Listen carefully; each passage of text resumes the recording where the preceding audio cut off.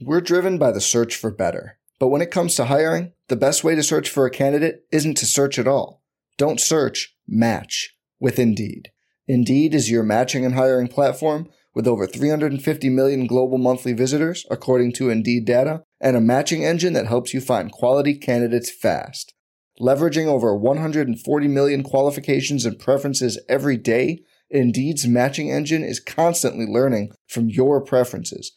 Join more than 3.5 million businesses worldwide that use Indeed to hire great talent fast. And listeners of this show will get a $75 sponsored job credit to get your jobs more visibility at Indeed.com/Blue Wire. Just go to Indeed.com/Blue Wire right now and support our show by saying you heard about Indeed on this podcast. Indeed.com/Blue Wire. Terms and conditions apply. Need to hire? You need Indeed.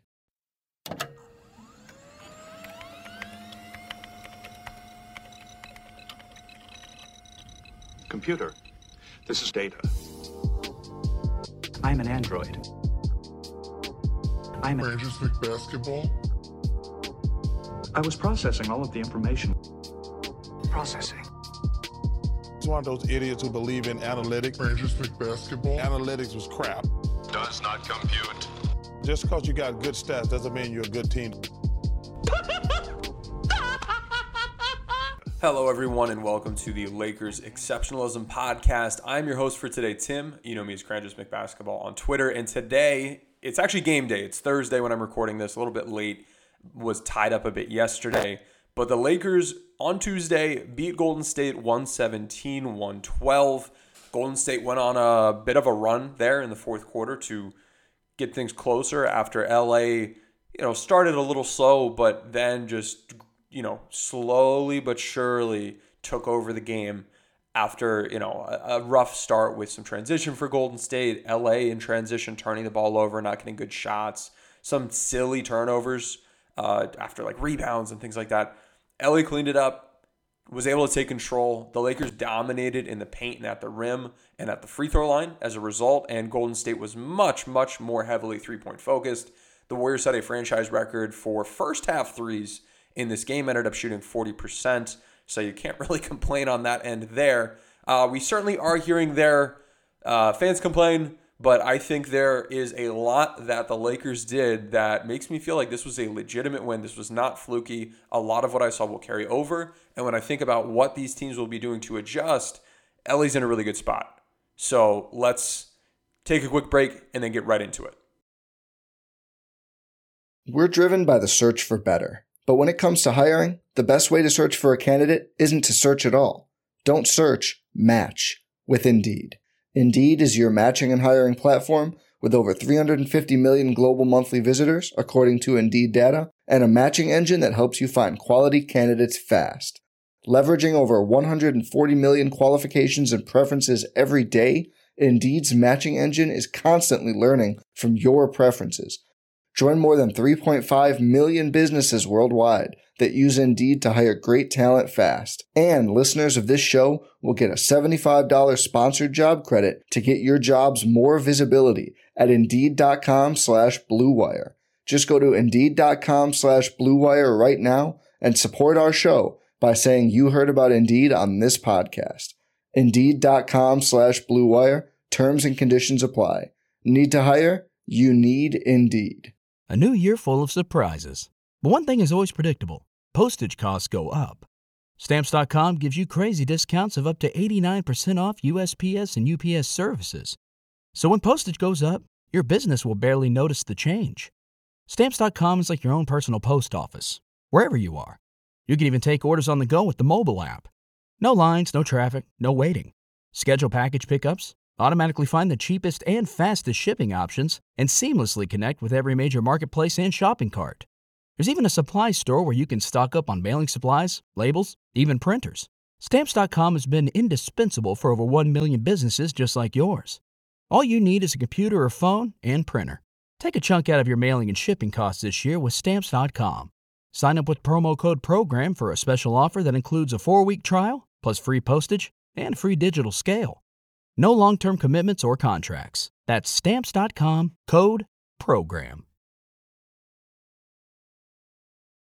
All right, so the Lakers defense put on a heck of a performance in this game, and it was a carryover from the 3 most recent regular season performances. We saw the team top-locking shooters, which I talked about on the pre-series scouting report. We saw the team then sag off of the non-shooters, so if the guys that were top-locked tried to back cut, AD standing right there. And that strategy was great. It really slowed down Golden State's off-screen offense. When it came to their ball screen offense, we did see the Lakers go with what I was hoping to see with the high drop coverage, switching when it was a guard-guard actions. And Golden State threw out some counters more on the off-screen side, pretty basic pick-and-roll attack. But LA found success in both of those areas. But before I dig into those, we have to talk about Anthony Davis' rim protection. This guy was everywhere. He was so good. He defending the rim, game 1. Golden State shot 4 for 10 against him, 40%, not good at the rim. Their expected field goal percentage was about 64%. He held them about 24% below expectations. This is about on par with most of the Memphis series, 25, 24, 24, 33, 33, and then game 1 was minus 14%. So he was, right around the middle of that group, continue to do what he's doing, or what he was doing. One big difference, though, he was there almost always. He contested 91% of the shots Golden State took at the rim when he was on court. He was his presence was, he was just always there, and we saw this absolutely disrupt the heck out of Golden State's paint attacks. The cuts, they're cutting right into AD. We were seeing Golden State just not take shots. The deterrence from him was incredibly disruptive. The disruption from him was incredibly disruptive. He continues to put on Defensive Player of the Year performances on the defensive end of the court, and in a way that, I don't see it slowing down. He's been fantastic. He played a heavy minute load. We're going to talk about his offense in a few moments. Defensively, he was everywhere. And Golden State, unless they find ways to get him away from the rim, and honestly, I don't really see them being able to do that, LA's defensively is going to be in great shape. Great shape. When we look at the lineups Golden State wants to use, almost all of them have like 2 non-shooters in them. Some of them have only 1 non-shooter. As long as you're keeping AD on those non-shooters, you're in great shape. I don't think we're going to see a Steph, Poole, Clay, Wiggins, JaMychal Green lineup or something like that to try to draw AD away from the rim. And if it does, we'll see the Lakers adjust. But I expect AD to continue to be able to defend the rim really well.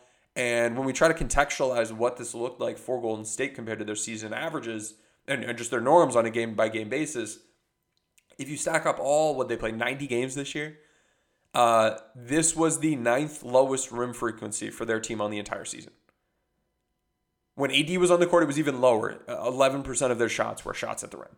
And he contested the shit out of them. The average distance on 2-point attempts for Golden State was the 5th furthest on the season. If they were taking 2s, they were longer 2s because AD was there. Their mid-range frequency in this game was higher than 82% of their games on the regular season. They took a lot of 3s. They will take a lot of 3s. They were not getting to the rim. They were forced to take a lot of mid-range jumpers. And this is what the Lakers want. And they hit, for me, I think Golden State overperformed with a lot of those middies. But just stay the course. This is a process thing.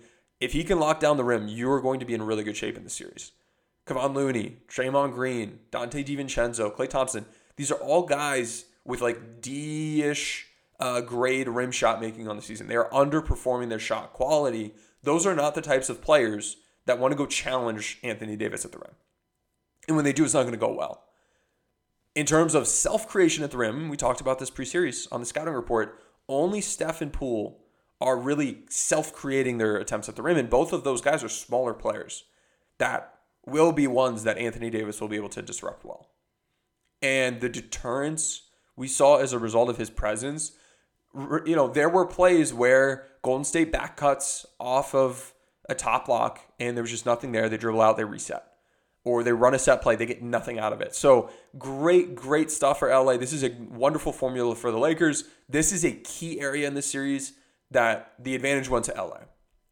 Now, with Steph ball screens, we saw 80% of his ball screens face high drop, at least his scoring possessions. There were plenty more possessions where he ran a ball screen, got nothing out of it, no shot, no pass to a shot, just, all right, we got to keep running offense because there's nothing here.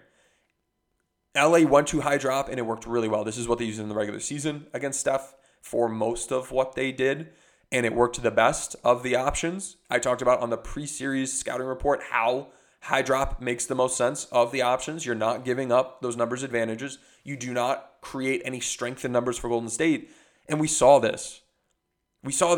Steph has played 57 games where he played 30 or more minutes on the season. He has only had fewer assists in 3 of those 57 games. LA shut the water off when it came to Steph ball screens creating for others. He was able to jack some shots up for himself. They were contested, difficult shots, and they didn't score efficiently. His ball screens on this game, 0.9 points per possession. That's really bad for him. That is not going to win Golden State the game. Against high drop, 0.75. Horrific. Absolutely horrific. If someone's telling you, oh, well, Golden State just needed to run more ball screens, bullshit. They're a liar. They're not looking at the results. They're not seeing how many of these ball screens were just shut down outright. And then when they were trying to get shots up, yeah, he hit a couple of these shots. He's going to hit a couple of these shots. He was not creating for teammates, and he was missing a lot of these longer, deeper, contested pull-up threes. So if you're going to make Golden State play out of their ball screens, that is the outcome you want as the Lakers. Now, Golden State can do things to try to counter this.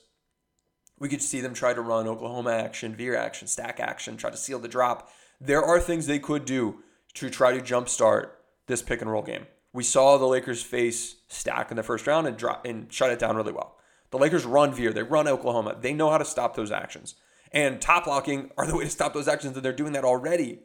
So some of the options that Golden State, in theory, could go to currently, like with how LA is currently game planning, just will not work. And some of them, like stack, unless they, pull out variants the Lakers haven't seen. Memphis's offense in that first series was pretty basic in terms of how they ran these Spain pick and rolls, the stack pick and rolls. Same thing. LA should be able to defend this well. Sealing the drop, I think that's a viable option. We'll see how that looks. We'll see if they get to that. But I think that's a decent way to use Looney and Green. They're not lob threats. Seal AD. Try to seal him off. So advantage Lakers. This was great. They played the action 2v2. I think there was like a play or two where they kind of got out of it and gave up something to the roll man. But other than that, absolutely great defense here. There were so many times where no shot was generated at all, or, like there was the play with about 2 minutes left in the game. AD was on a high drop, slapped the ball out of bounds. Bring it out from a sideline play. Like, great defense. AD was great in this. Wendy Gabriel did great in this. I really, really liked what I saw. And Steph, he had 5 turnovers. Dennis caused 2 of them. Vando caused 2 of them. D'Lo had 1 of them that he caused. Steph also drew 5 fouls, 3 on Vando, 1 on Dennis, 1 on AD. In terms of the individual defense on him, I really liked what I saw from Dennis Schroeder. Dennis and Vando were the 2 guys primarily on Steph, and I thought we saw really good length and disruption from Vando. We also saw that result in fouls. 3 fouls on him, directly on Steph. Dennis had a better mix of defensive playmaking to foul ratio. I thought he stayed in front better. I thought he top locked better. I thought he navigated ball screens better. I think Vando also did a pretty good job. I was impressed. And his length was very helpful in helping him recover. There were times he was dying on screens, and the Lakers would have to, get a little bit higher up with that drop for AD. Or we saw them switch on times where there were Dennis ball screens where they didn't need to switch. So I do like to see, I'm okay seeing both of these guys on Steph. I would like to see some more Reeves opportunity, because he also is a good on-ball defender, good screen navigator, on-ball and off-ball. He did a pretty good job on Clay. Clay's bigger than him, got a couple shots off, but the perimeter defense was really good for the Lakers. It was not perfect. Mistakes were made. When you're playing this Golden State team for 48 minutes and this is really all they're doing constantly, you're going to make some mistakes, and that's okay. I don't expect success to look like no points from Golden State. They're going to score. They're going to hit tough shots. Occasionally you're going to have a misstep. Occasionally they're pulling out counters. But for the most part, the Lakers did a really good job defending here. I thought Troy Brown in the first half was trying to whip around screens a bit too much. He was going under. He was shooting the gap. He wasn't just locking and trailing. And he got burnt for it a couple times. There were other times he didn't get burnt for it. But Golden State, pretty high IQ, navigating off-ball screens.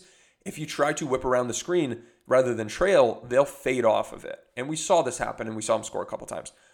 From what I could tell, looking at the film on a rewatch, and I didn't log this specifically for Troy, but from what I saw, he cleaned that up in the second half. And it's not an ongoing, big picture, long-term issue I think I have with him for this series. I thought his navigation was pretty darn good as well. And he was less on Steph, more on Clay.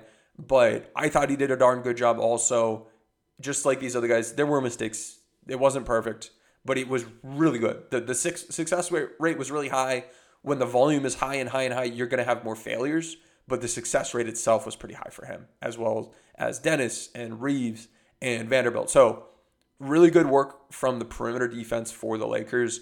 D'Lo, I thought, did a pretty darn good job as well. He was not perfect. He is not as good at this as some of these other guys, but I thought he showed off some screen navigation skills and did a pretty good job. He's not the best at staying in front, but as a team defender, as a chaser defender, as a communicator, he's got some skill, and I thought he did well. So that was exciting to see. With that Golden State off-screen defense or offense, it was held below its season average on dribble handoffs. They were below their season average efficiency on off-screen plays. Usually they score 1.02 points per possession. They scored 0.857 points per possession. That's a big difference. That's from elite to this is pretty crappy offense. Their cuts, which is what is being fueled by defenses needing to put two guys at the shooter to take away, they're trailing and then they're also hedging. They're also showing. Usually Golden State scores a point and a third per possession. In this game, 1.063. So over a quarter of a point difference per play that the Lakers were holding down those cuts. And this had to do with, if you're cutting, we are choosing that you will be cutting into a guy who's sagging off in there to help. There's no cut to layup. We saw, a couple of those, but for the most part, any cut was with the defense in position. Any off-screen play was trying to fight through the defense and disrupting the rhythm, disrupting the angles, disrupting the advantage, and then they had to make something happen. I really liked what I saw from the Lakers in that regard. It was good stuff. We saw a 40% increase in the ISO frequency for this Golden State team on scoring possessions from their norm. The Lakers were shutting down their early offense. Ball screens weren't working. Off-ball screens weren't working. The cuts weren't there. They just had to make stuff happen late. And we saw them hit a lot of those shots. But those were the, for 23 seconds here, it was looking great. And then Wiggins hits a bailout midi, or they get a putback, or Anthony Davis tips the ball into his own rim. But I really, process-wise, loved what I saw. And I'm feeling good about these two areas translating to the rest of the series. Golden State can do some things to counter, though. Currently, advantage LA tactically in ball screens and off ball screens. And, I'd say Golden State overperformed on a lot of the shots that the Lakers wanted them to take, but the frequency of the shots generated from this offense that were shots the Lakers wanted them to take was pretty high. It was just some occasional execution breakdowns. In transition was another area. There were some putbacks and offensive rebounds that led to some scramble situations. And then there were a couple counters that they ran. That cluster of plays generated higher quality looks. The Lakers can clean up some of those.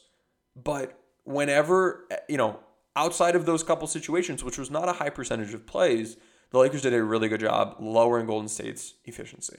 When we look at the Laker offense's expected shooting rates based on second spectrum data I was able to get from a source compared to the Lakers, they're about the same.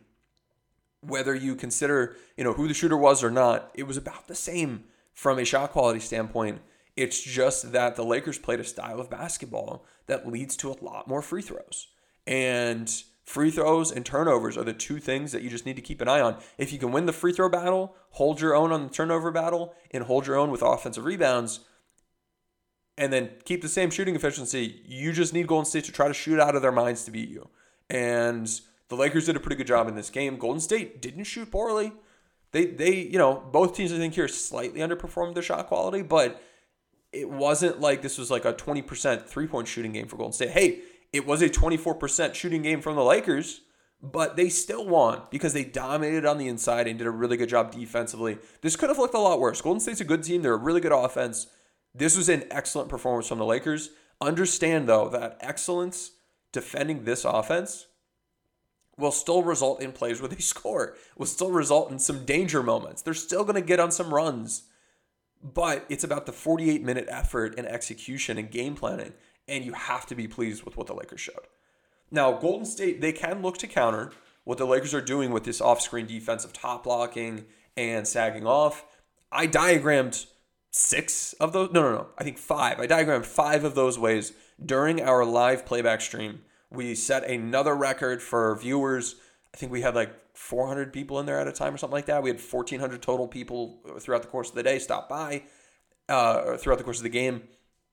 Get in there if you want to see the game a little bit differently. During TV timeouts, I was drawing up plays. Pre-game, we had an entire pre-game show. I had a produced show where we had graphics created. We talked keys to the game. There were stats pulled up. I grabbed video, curated video, and we're going to, key to the game is getting LeBron to the rim. Here's 8 plays showing the 3 ways I would like the Lakers to get LeBron to the rim. Key to the game is the Lakers off-screen defense. When teams hold Golden State under 25 points per game, or 25 points in a game from their off-screen and cut attacks, Golden State plays like a 14 seed, basically, from a win percentage standpoint. And then when they're able to score more, they win at the rate of a 1 seed. So, that sort of research, that sort of detail and depth is what we're digging into with these pregame shows. And then during the game, calling out what we're seeing, diagramming stuff during TV timeouts. An example of what I diagrammed were some of these counters. And there were 5 that I shouted out. There's the, hey, I'm being top locked, trying to run off of a down screen on the left side of the court. What I'm going to do is cut under the rim and then immediately run off of a down screen on the right side of the court. You were in front of me when I was trying to go one way, so I'm going to go the other way. And now you're behind me. So that's that kind of looping action. We see it off of Floppy. It works fairly well. That was one thing that we saw. I expected to see. I broke down as a counter, and we saw it, just not on high frequency. Another way they could counter is by using kind of screen-to-screener action. So rather than Steph running off a down screen, first have him set a screen for somebody else. Set a flex cut screen or something, and then run off your down screen. That is a way to counter this sort of defense. Give Steph's man a second job to do, and if he doesn't do it, you might get an open layup off that flex cut. You can also run plays where there's more than one route for the shooter to go. Floppy action works great for this. You're standing under the rim. I can go left. I can go right. You can't top block both of them. You can try to deny one of them for me. I'll just go the other way. And what I did see Golden State use in this game were there were a number of plays, and this was where Troy looked worse than it really was. There were plays where he had to fight through 2 or 3 screens with his man starting under the rim. That's really tough on anybody. I don't care who the Lakers put on these guys. That's going to be tough. And when you've got 2 or 3 screeners, among those players, there will be other decent chasers out there. I would love to see the Lakers either bump the cutter and throw this guy off his path and give Troy or whoever it is a chance to recover, or just switch, and now you're top locking the route that they're trying to go. So that is what I would like to see is more switches there. The cut isn't there. They're not throwing lobs. That normal attack isn't available when you're switching in the paint like that, so deep on the court. So I don't have to worry about the normal switch beating concepts working. Just switch that. And Troy will look better. Vando will look better. Like this, he wasn't the only one that fell victim to this. Simple tweak. But again, to the counters, having multiple options. You can't block off both routes. You got to pick one and I'll go the other one. We could see more, it's not quite inverted ball screens, but the screener setting a screen for the passer. So let's say Andrew Wiggins, top of the key. He's not a non-shooter, so the defense isn't sagging off of him. They're up in his face, trying to disrupt him. Steph Curry's trying to run off of a down screen from Draymond Green. He's being top locked. So he just kind of keeps walking that top lock towards the ball and then sets a ball screen for Wiggins. But rather than it just being Steph setting the ball screen, we've got Steph and then also Dennis Schroeder or Jared Vanderbilt. So you've got 2 players setting a screen on Wiggins. That's going to be potentially effective. If it's Draymond or if it's Looney or Gary Payton, one of these guys where the Lakers are sagging off, it's not really an option anyway. But if it's somebody that DiVincenzo or Wiggins that can make some things happen as an on-ball guy, has a handle. If the Lakers are not sagging off of that guy, this is an option Golden State can go to. I believe we saw it once in Game 1. Another option, same idea, is ball top of the key. I didn't diagram this, but I saw this from Golden State. This was a smart one. Walking that top block to the ball, and then instead of trying to run to the ball to receive it, you're just kind of setting your man up. You're gaining space so that you can then run away from the top of the key, away from the ball handler to run off of an off-ball flare screen. And we saw this several times. It resulted in some good looks. So that was one that, shout out Golden State. That wasn't one that when I was trying to think about, like, how would I counter this? That wasn't one I thought of. I thought of the other 5. That was not one I thought of. Oh, the 5th one was against the top blocks, get the cut, catch in mid-range, and then with lob threats, if AD steps up or whoever it is steps up to stop you, try to look to lob the ball in or set in, a pin and flare screen or something, hammer screen. Golden State doesn't have the personnel for the lobs. They could try to do the screen setting stuff, but just getting the ball to the middle of the court and then taking advantage of the defense naturally trying to take, those shots away from you, that is a way to operate. So 6 different ways Golden State could counter. I saw, 5 of these in Game 1?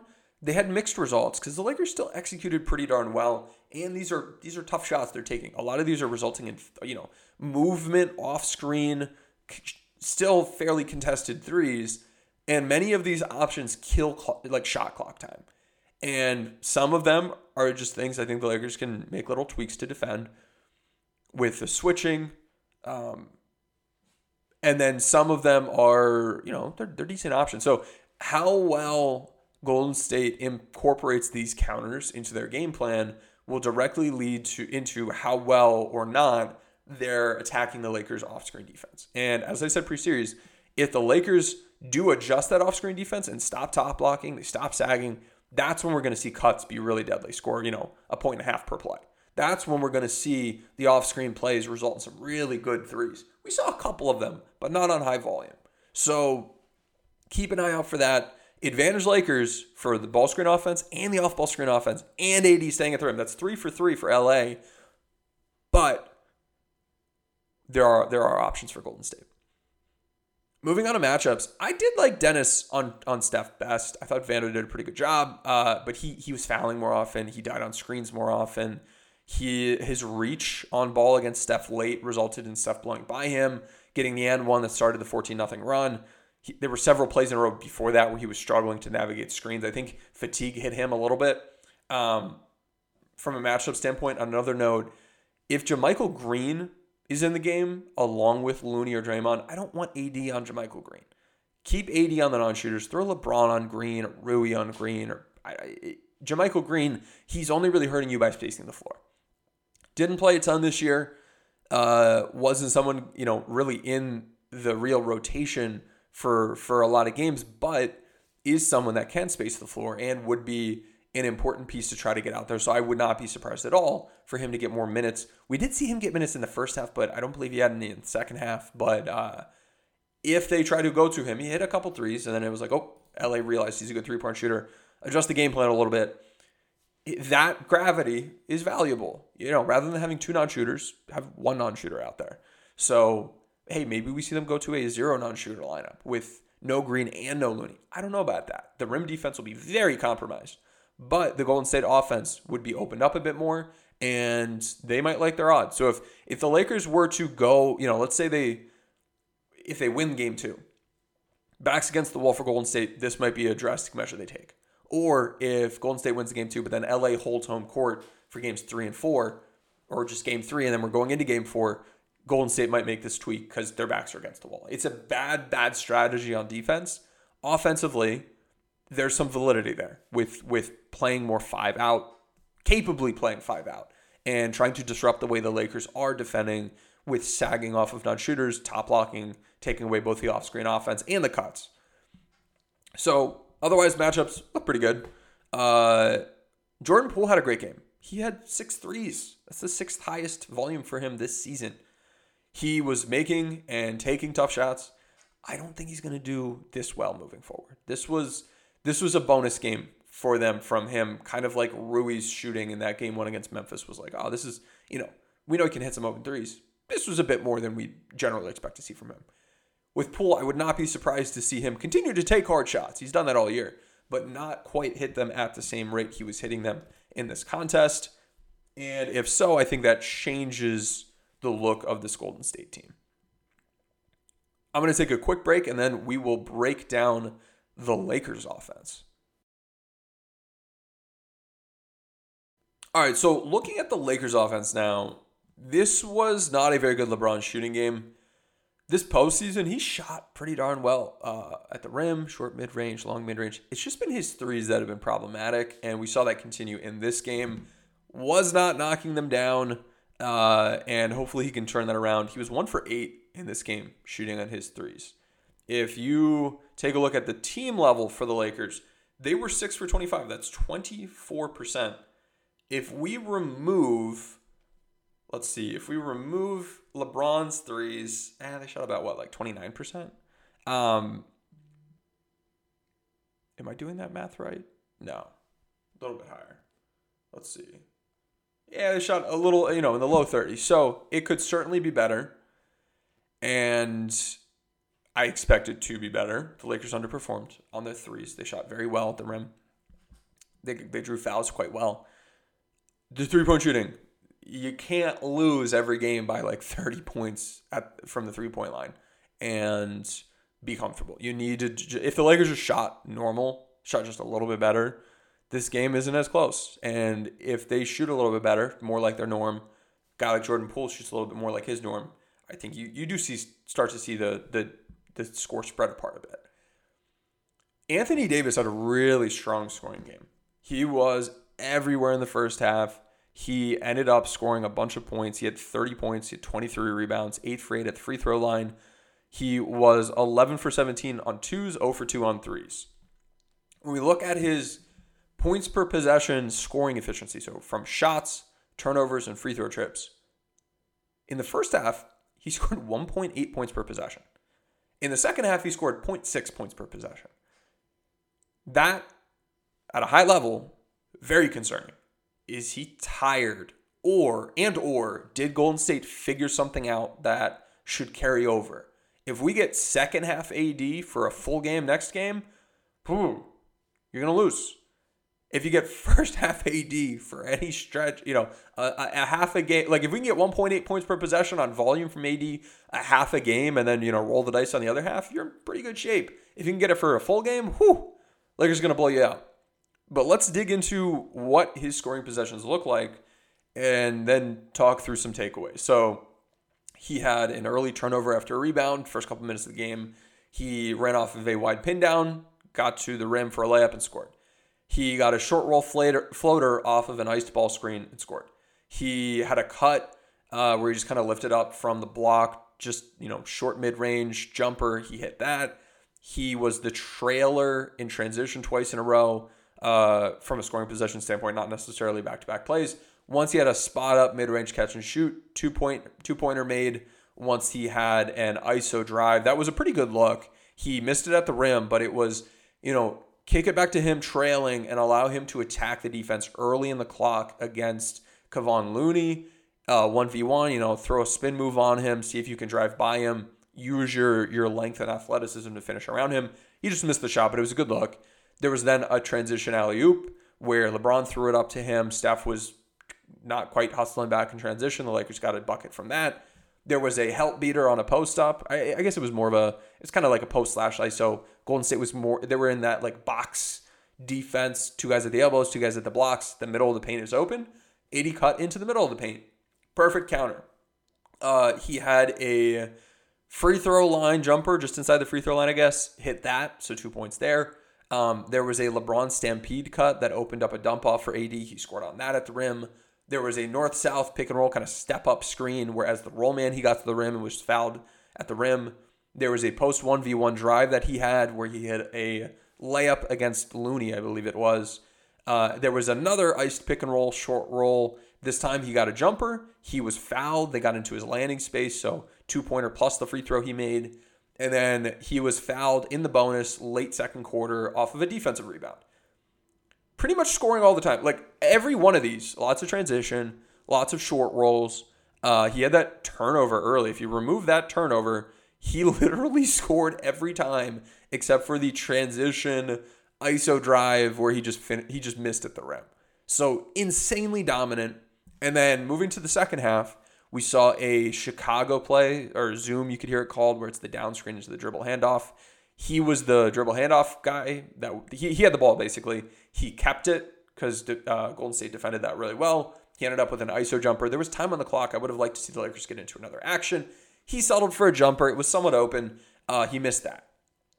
Next scoring possession for him off of a 5-out delay, ran the dribble handoff but kept it, and then turned the corner and dunked the ball. 2-pointer made. Next, he was spotting up. I don't know why he was doing this, but he was spotting up at the opposite wing during a ball screen. D'Angelo Russell was setting a pin in flare, and he got a spot up catch and shoot 3 that he missed. Why? Just flip those two guys. That's like, there's nothing Golden State did. This is not tired. This is, what are you doing? So that is a quick, easy, don't do this little tweak there. There was another wide pin down. He was fouled trying to run off of. He got free throws there. He also got, I believe, the technical free throw from that as well. There was a wide pin down where he was able to catch the ball, get middle. I think he had a nice spin move. He got a pretty great shot. The ball just slipped out of his hands. It was going to be a good look or a foul. The ball slipped out, so that's a 2-pointer miss technically. He then, again, on a ball screen, LeBron was the ball screener on a north-south ball screen. I like that. Gets LeBron attacking in the middle of the paint. It's going to get him inside position again. Switches. Love that concept. However, you then had AD in the opposite corner, and you had Vando in the opposite dunker spot. That duo of guys not involved in the action, and one of them being at the three-point line, that's problematic. And here we saw the defense, as they should, sag off of AD, defend the rim, and we saw him get a corner spot-up catch and shoot 3 that he missed. So those were both of his threes were not really like, oh no, Golden State figured out how to stop things they did in the first half. This was the Lakers lining up dumb in the second half for just a couple individual plays. He got a putback layup that he made. He had a post up that he was doubled on. It was kind of like Steph was there on the high side. Dennis was the kick out. Not the best 3-point shooter. I would have loved to see the pass made or a stampede cut there from Dennis. We did not see either of those.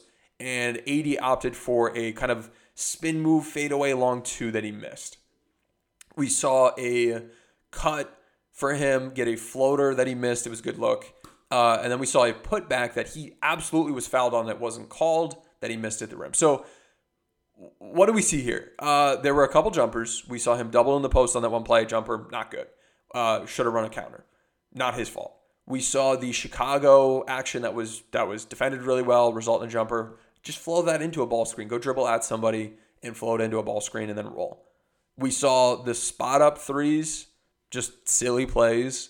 We saw the wide pin downs continue to work. We saw the post ups get decent looks on the game overall. We saw him get put back attempts. We saw him get floaters and cuts at the rim.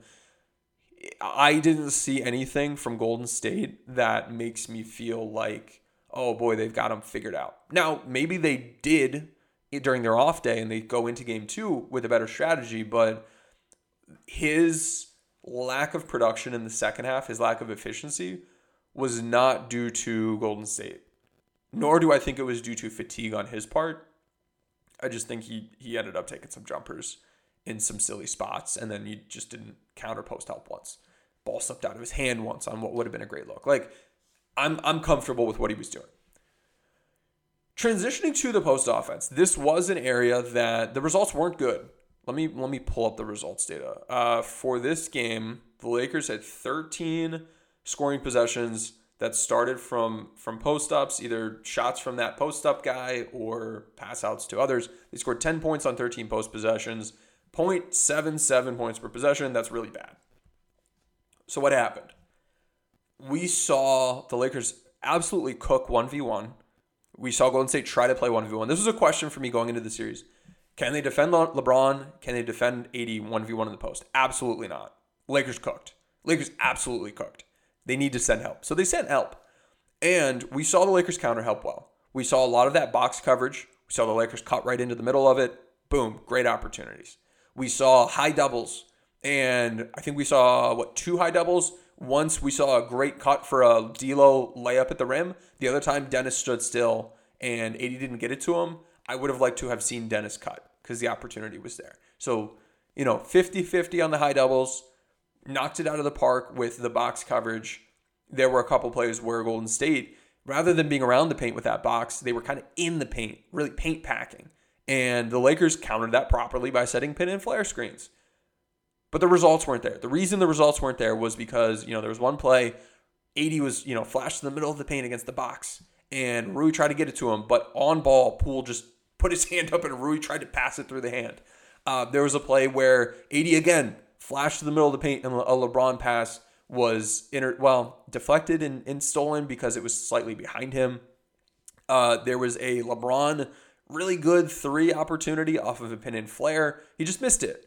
The process was better than the results here. Golden State got away with one. The Lakers did a really good job countering the help. And when they didn't help, the Lakers cooked 1v1. Keep an eye out for this as a form of offense for the Lakers moving forward. If they can't stop us 1v1 and we are countering 1, 2, 3 different types of help, we saw the Lakers counter well, you're in trouble, Golden State. That's going to be a problem. The Lakers countered well. They just didn't quite execute. The shot making wasn't quite there. This is something that I expect to turn around moving forward. Golden State switched it up. This was a concern of mine. This was something I highlighted in the pregame show on playback.tv/Lakers Watch Party. I was worried about how frequently Golden State would mix up ball screen coverages and how frequently they would mix up post-help types. They mixed up the post-help types. Didn't matter. LA was on their game with counters. Just didn't quite get to the results. But game 2, game 3, moving forward, I like what we saw here. I think LA's in good shape. Golden State won this area of the game, but process-wise, the Lakers did what I wanted them to do. Let's talk about zone. So we saw Golden State run zone. They ran zone for 3 plays. This was something we talked about in the pre-series scouting report. Golden State, they've got us on. They'll run 2-3. They'll run 3-2. The Lakers hadn't seen 3-2 on the season, so they'll probably run the 3-2. I would expect them to run it early in the series, probably early in game 1. And if the Lakers don't know how to attack it, they'll keep using it. If the Lakers do know how to attack it, they'll stop. We saw that, only we saw it in the fourth quarter. There were 3 plays the Lakers faced a 3-2 zone. On the first play, they didn't get into anything. It was the first time seeing it. That's fine. Second play, they knew how to attack it. They overloaded the back line. They got an open D'Angelo Russell 3-pointer. He missed it. Right approach, ran a 3-2 zone buster, missed the shot.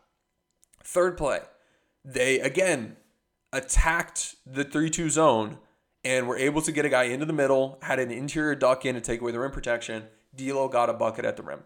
Possibly was fouled as well. It wasn't called. So they had 2 points on 3 plays.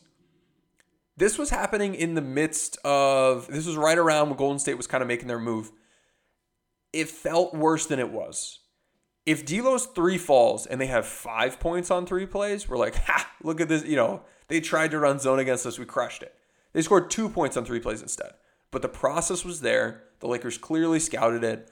I fully believe that the Lakers were prepared for this and then just didn't get into something the first play they saw, but the second and third plays. They did. If they hadn't scouted it and they didn't know what they were doing, because they hadn't faced 3-2 zone on the year. The speed at which they implemented without a timeout these attacking concepts for 3-2 zone, that doesn't just happen. Like, they clearly knew what they were doing. They were anticipating this. When they saw it, they were able to get into some good looks. Golden State should probably see that on film, and maybe they'll probe with it here and there again. Maybe they'll run their 2-3 here and there. I wouldn't be surprised if they tried some more, but at least in the small sample we saw, feel comfortable with how the Lakers attacked it. I'm not upset about the approach there. It wasn't the cleanest. It wasn't the sharpest. It's somewhat harder, I think, to notice the 3-2 zone beating concepts. It's not like normal zone that people tend to see, especially not at the NBA level. But the Lakers did a pretty good job. So not worried there. Advantage Lakers moving forward.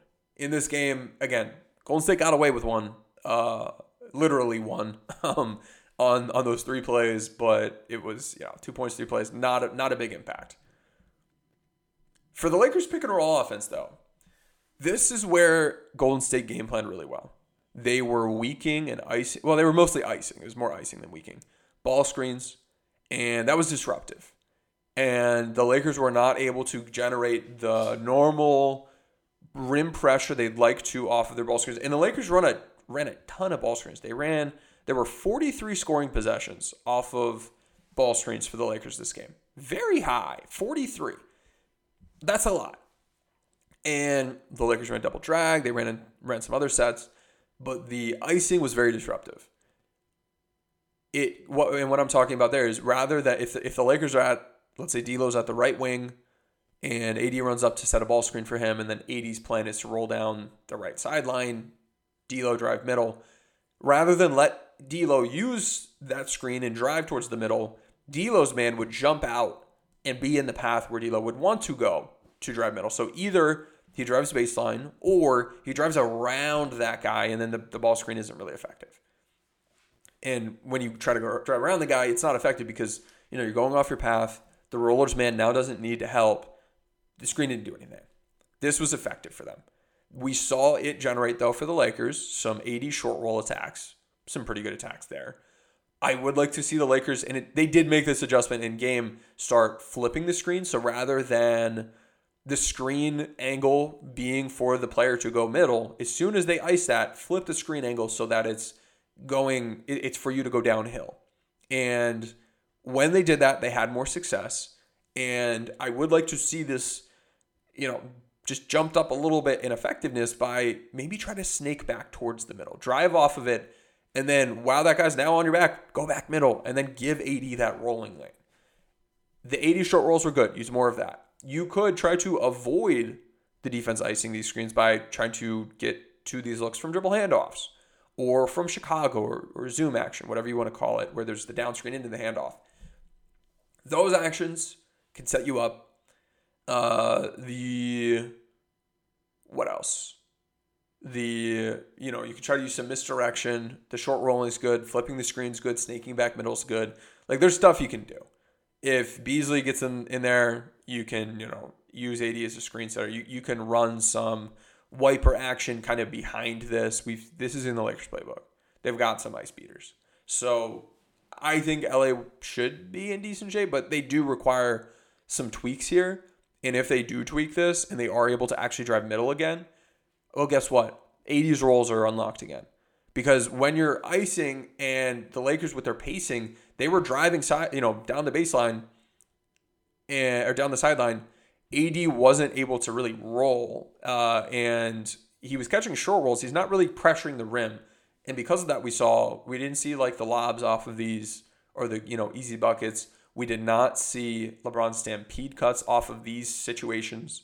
We did see a LeBron stampede cut, but not off of this. So if you can just set this up, this one little tweak allows you to get back to your pick and roll game. That might open the floodgates for your offense. That's what's going to open the shooters. That'll open the stampede cuts. That'll open the AD lobs to the rim. Go do that.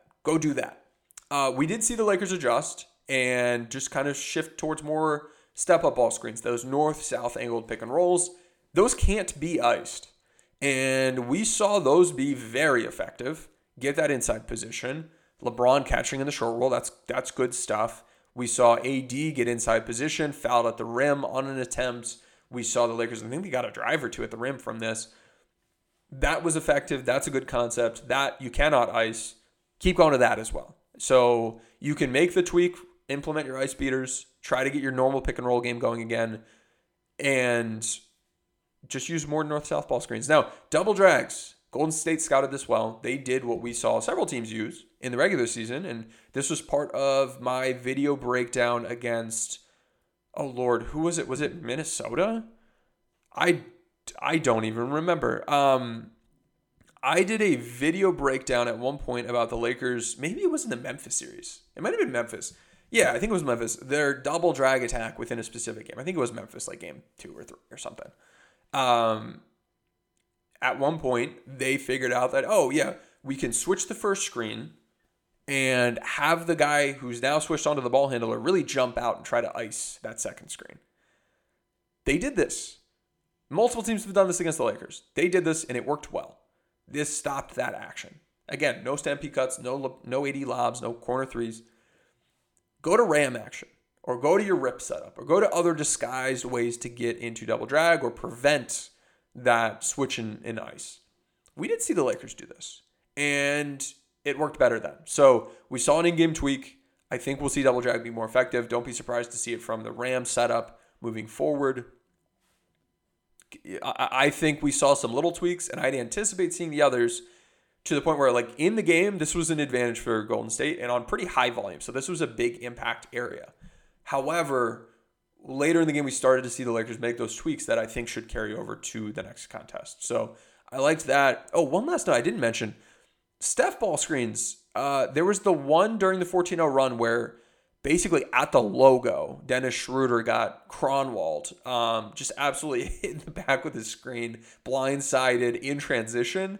That led to a good shot. We saw that once in the whole game. This is not something Golden State's frequently able to get to, and the Lakers were able to try to prevent these opportunities by, whenever they could, using some token full court press, kind of getting into Steph. You need better communication in a situation like that. Like, there are things you can do to defend this better. That one play does not make me worried about Steph ball screens. If they can run that a lot more, then yeah, that would be worrisome. But there are things you can do to mitigate the volume that you'll face against that. We did see dribble handoffs. They were held below the Golden State season average, but they were still decent offense. So stopping them, slowing them down is different from stopping them. I think we'll see more slowing them down than we will see just like, oh man, they can't score at all. It's Golden State. They've got the guns. And Jordan Poole specifically in the handoffs, he was somebody that overperformed quite a bit, and this kind of goes right into what I was talking about with him. He hit 7 handoff scoring possessions. He scored 1.9 points per possession. Like, that's not what he's going to be doing generally. I do not expect that to continue. If we look at like how he scored on dribble handoffs on the season, he scored 1 point per possession, not 2. So he was about twice as effective as he usually is. And still, Golden State was held down below their normal scoring in those situations. So good work again. I just wanted to make sure I counted that out. Because, yeah, we did see some things work for Golden State, just not as well as they usually do. So for the Lakers defense, 80 rim protection, check, advantage Lakers. Steph ball screens, check, advantage Lakers. Off ball screen defense, check, advantage Lakers. Jordan Poole went off. Not sure if we're going to see that continue. He certainly can. I talked about this pre-series. He will have games where he goes off. But more often than not, he's not going to be this kind of guy. He overperformed today. But you're just happy to survive a game where he did overperform. Now, for the Lakers offense, we saw, 80 slow down in the second half, not necessarily a concern. The post offense, advantage Lakers moving forward, but Golden State got away with one. The zone offense, again, Golden State got away with one. I'm okay with the process there. Low volume. Pick and roll offense, advantage Golden State. So the Lakers need to clean up the pick and roll offense. They need to anticipate and be ready for some of those counters from the Warriors on offense with ball screens, with off-ball screens. But there's not as much you need to clean up if you're the Lakers heading into this next game. Let's talk about the free throw disparity here for a second. A team that draws fouls very often on offense and defensively fouls very infrequently against a team in Golden State that is not anywhere near the Lakers on offense or defense in terms of not fouling or drawing fouls. If you're looking at the drive numbers and just saying, oh, well, they only got 4 free throws off of drives. Like, you're misunderstanding. Drives aren't a high free throw rate play. It was, what did I say? I covered this on a pod, I don't know, maybe a month ago. what is it, like 14% of drives result in a free throw? That would be what I think it was, like the second or third lowest play type. Post-ups, just ISOs in general, putbacks, roll man possessions. Like, so many of these things generate fouls at high rates. The things that don't generate fouls at high rates are off-screen plays. There are handoffs. Those are two things Golden State did 30 more times than the Lakers from a scoring possession standpoint in this game. They hammered those things that do not draw fouls. They don't draw fouls at high rates. They were hammering those things.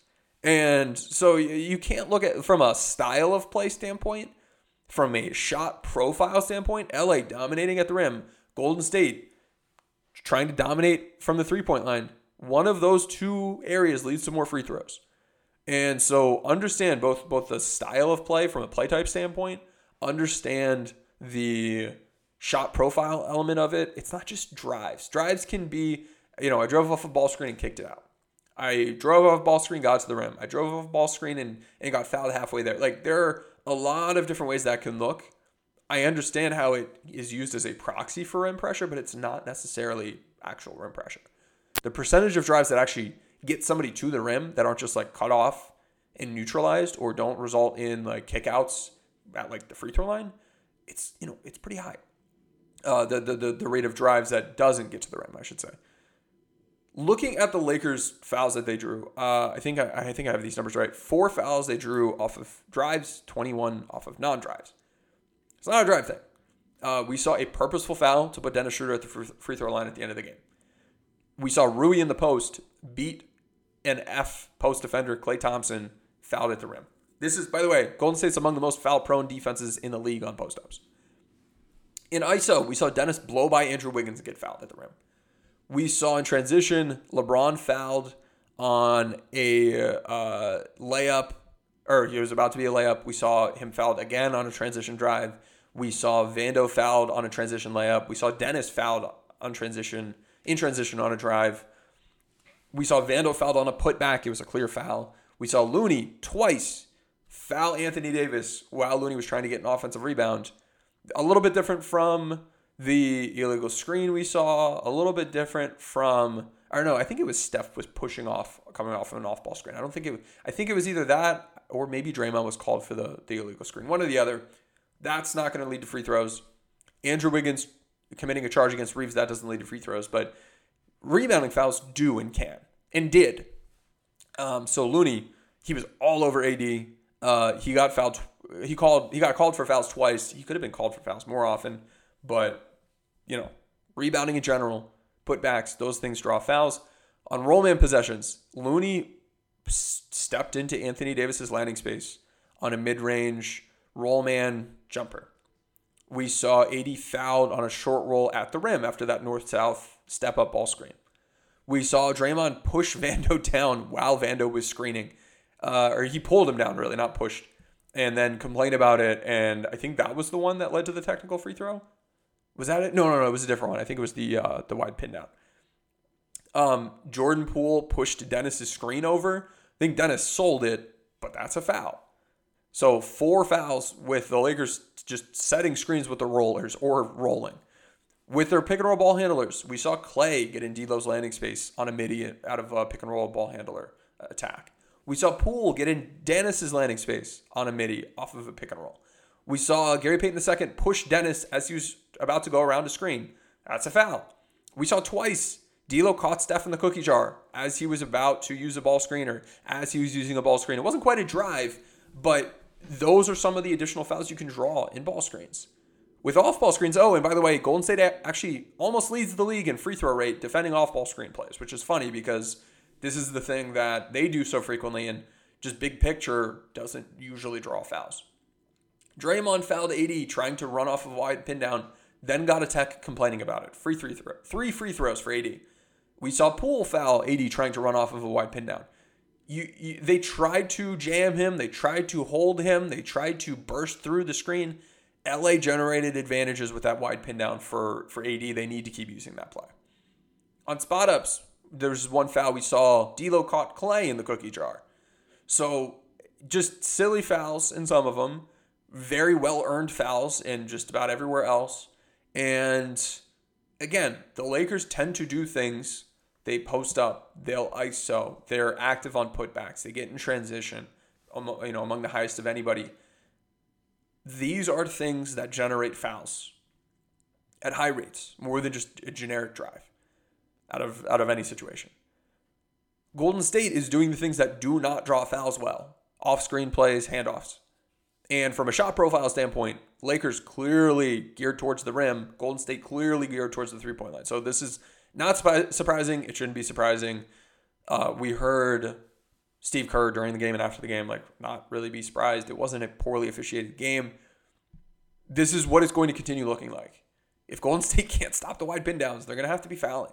If the Lakers make this tweak with their ball screen attack and we're now able to get drives to the middle with AD, as a roll man for lobs, LeBron looking to attack on stampede cuts, those attacks at the rim are going to generate some fouls. Not necessarily the drive itself, but the roll, the cut, these are things that draw fouls well. So we've talked about this. This isn't surprising. So heading to game 2, Golden State has a lot to clean up. The Lakers have a couple things to clean up. The Lakers had a couple things that they didn't go their way, but process-wise, they did the right things. Stay the course.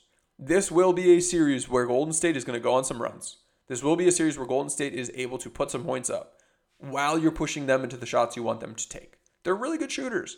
And there will be stretches of play where, using just, great defense with the sagging off and the top blocking, Golden State hits a number of tough shots in a row, but the process was there, and you got to stay the course. There will be stretches of play where they miss everything because they're taking tough shots, and you need to, it's harder to get into this mindset watching live. You want to win, but results doesn't necessarily mean we're doing something wrong. Looking at the process, that is really where you want to focus. So I'm loving what I'm seeing. If AD can contest 90% of the shots, 91% of the shots at the rim, holy crap. That is incredible. So I've never seen anything like that. In the last series, it was 73, 29, 52, 27, 27, 71. 91%. So much higher than what we saw in the Memphis series. Incredible numbers. Again, the Lakers held down the Steph ball screens. If people were telling you, they just needed to run more Steph ball screens, bullshit. Those didn't work. They did not work well. The off-ball screen attacks did not work well. Golden State did not have offensive answers other than some of the counters they ran, getting out in transition, some offensive rebound opportunities. Need to box out, by the way. I need to see boxing out on the wings. If you're guarding Wiggins, you need to box out. If you're guarding DiVincenzo, you need to box out. Other than a couple breakdowns, a couple transition looks, a couple counters, a couple putbacks, the Lakers defense was in control. And Golden State at home, they're favored this game too. They can very well win it. But I have confidence in the Lakers winning in 6. If Golden State does not adjust well tonight and they lose one of those home court opportunities, we could be seeing Lakers in 5. But if they do make these adjustments comprehensively and regain control, and the Lakers don't regain control with their pick and roll attack, and have another off game executing with their post help beaters, or maybe Golden State throws something at them that they're not expecting, which I don't anticipate, Golden State might be able to regain the edge, and then it's Golden State in 7 might be the projection. But as of right now, based on what our B-Ball Index projection has, Lakers in 6 is the most likely outcome. So that's my breakdown for today. Hope you enjoyed. Be sure to, I would imagine you're following me on Twitter, but be sure to follow the podcast account on Twitter. It's at LakersXPod or LakersXPod. That's where that name came from, because we abbreviated it and then didn't realize that if you just change which letters capitalized, it becomes LakersXPod.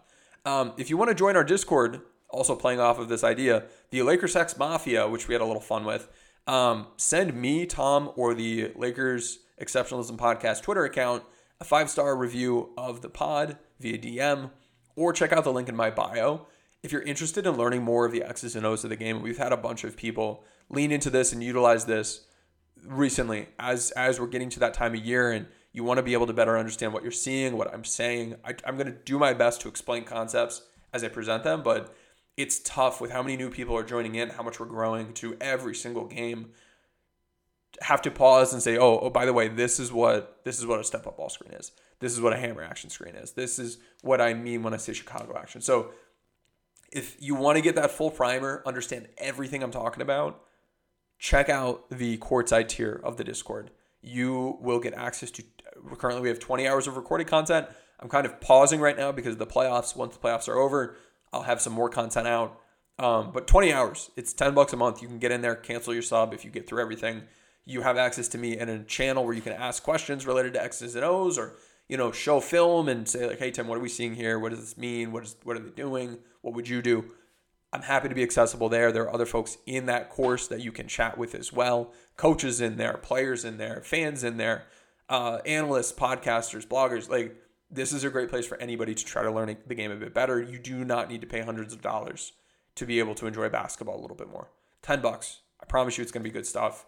And if you want to do that, you want to do that now. This is something we're planning to take off the Discord and add to the B-Ball Index website. And at that point, it might cost a little bit more. So take advantage of it now. It's the best value you're going to get if you're trying to learn the game, trying to learn those X's and O's. Check that out in the Discord. We also have a lower bowl tier that's $5 a month where you get bonus pods. After this, I'm about to record a bonus pod. Those bonus pods are available to the courtside tier and all the other tiers that are higher than that $5 a month tier.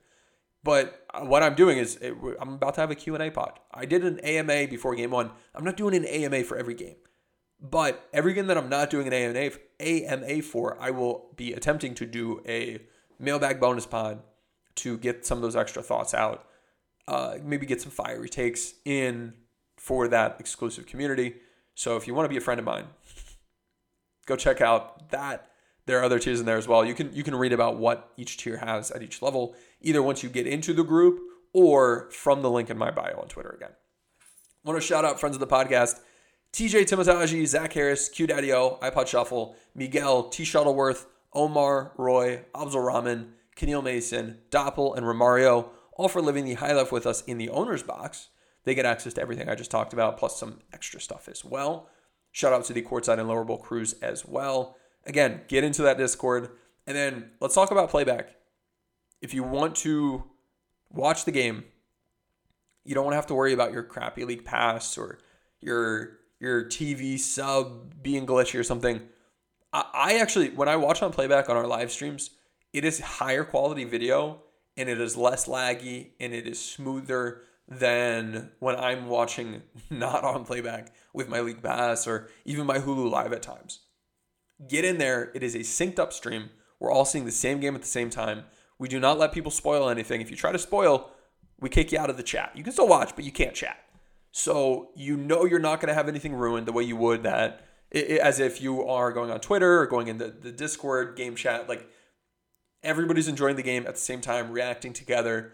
I'm there on stage. Tom's there on stage. We are breaking down what is happening live. We are breaking down, Lakers going to their post up. Here's the help that we're seeing. Here's how you would attack it. Oh, look, they did. Or, this would be a great time for 5-out delay keep. Oh, they did it. That was a moment we had a couple games ago. During TV timeouts, drawing stuff up. We can now share our screen with playback. So I can pull up diagrams I've made in Fast Draw, which is a coaching tool that I create playbooks with. I can draw stuff up on a digital whiteboard. Pre-game, we literally had a multimedia presentation up, so there's a visual component as I'm talking through the keys of the game. You see fun facts popping up on the screen. You see cool graphics. We go over the X factors. Nailed that, by the way. You can see we pulled video. You were able to see, how we want to get LeBron attacking the rim. Here's what we want to do. Here are 3 examples of how we want to do it. Here's video. Here's 8-7 clips on those 3 examples. Or the off-screen defense is really key. Here's exactly what we want to see, or here's what it looks like. And so being able to do that while annotating on the screen, to me, brings the production value up to a whole new level. This is not something you're going to get anywhere else, folks. This is the best way to watch Lakers games, and it's free. You don't need to pay me anything. You don't need to pay them anything. As long as you have a TV login for your Hulu Live or your Xfinity or your Spectrum or whatever it is, however you normally watch games, as long as you're not illegally streaming games, if you have League Pass, even if you just have League Pass, I think, and nothing else, you put that credential in, you'll be able to watch these games. If you don't have anything at all, you'll still be able to listen. And that's key. If you want to listen and then sync up on your end with our audio, that works too. You won't be able to see the game on the screen, but when I switch over to be sharing my screen and annotating and doing the pregame show, you'll be able to see that. So you, whether just audio alone or audio and visual, that is, to me, the best way to watch Lakers games. Check it out. It is a bunch of fun. And it really, when the Lakers are doing well, it really does turn into a party. We put the party on Lakers Watch Party, as we saw in Game 6 against Memphis. So join us over there if you want to have some fun. We cannot promise the Lakers will win the game, but I promise you it'll make it a more enjoyable viewing experience. And you will not leave the game wondering like, oh, well, what happened? Why did we lose? What happened there? You'll be in much better shape with regard to those things if you check out the game with us. So go do that. Let's go Lakers. Let's go, stay greedy. Let's take 2 on the road. I don't want to just take 1. Let's take 2. Let's build a little buffer in here. All right? So I want to get going. I'll see you in the playback. Every fan knows the right player in the right position can be a game changer. Put LifeLock between your identity and identity thieves to monitor and alert you to threats you could miss. Plus, with a U.S.-based restoration specialist on your team, you won't have to face drained accounts, fraudulent loans, or other losses from identity theft alone. All backed by the LifeLock $1 Million Protection Package. Change the game on identity theft. Save up to 25% your first year at LifeLock.com/aware.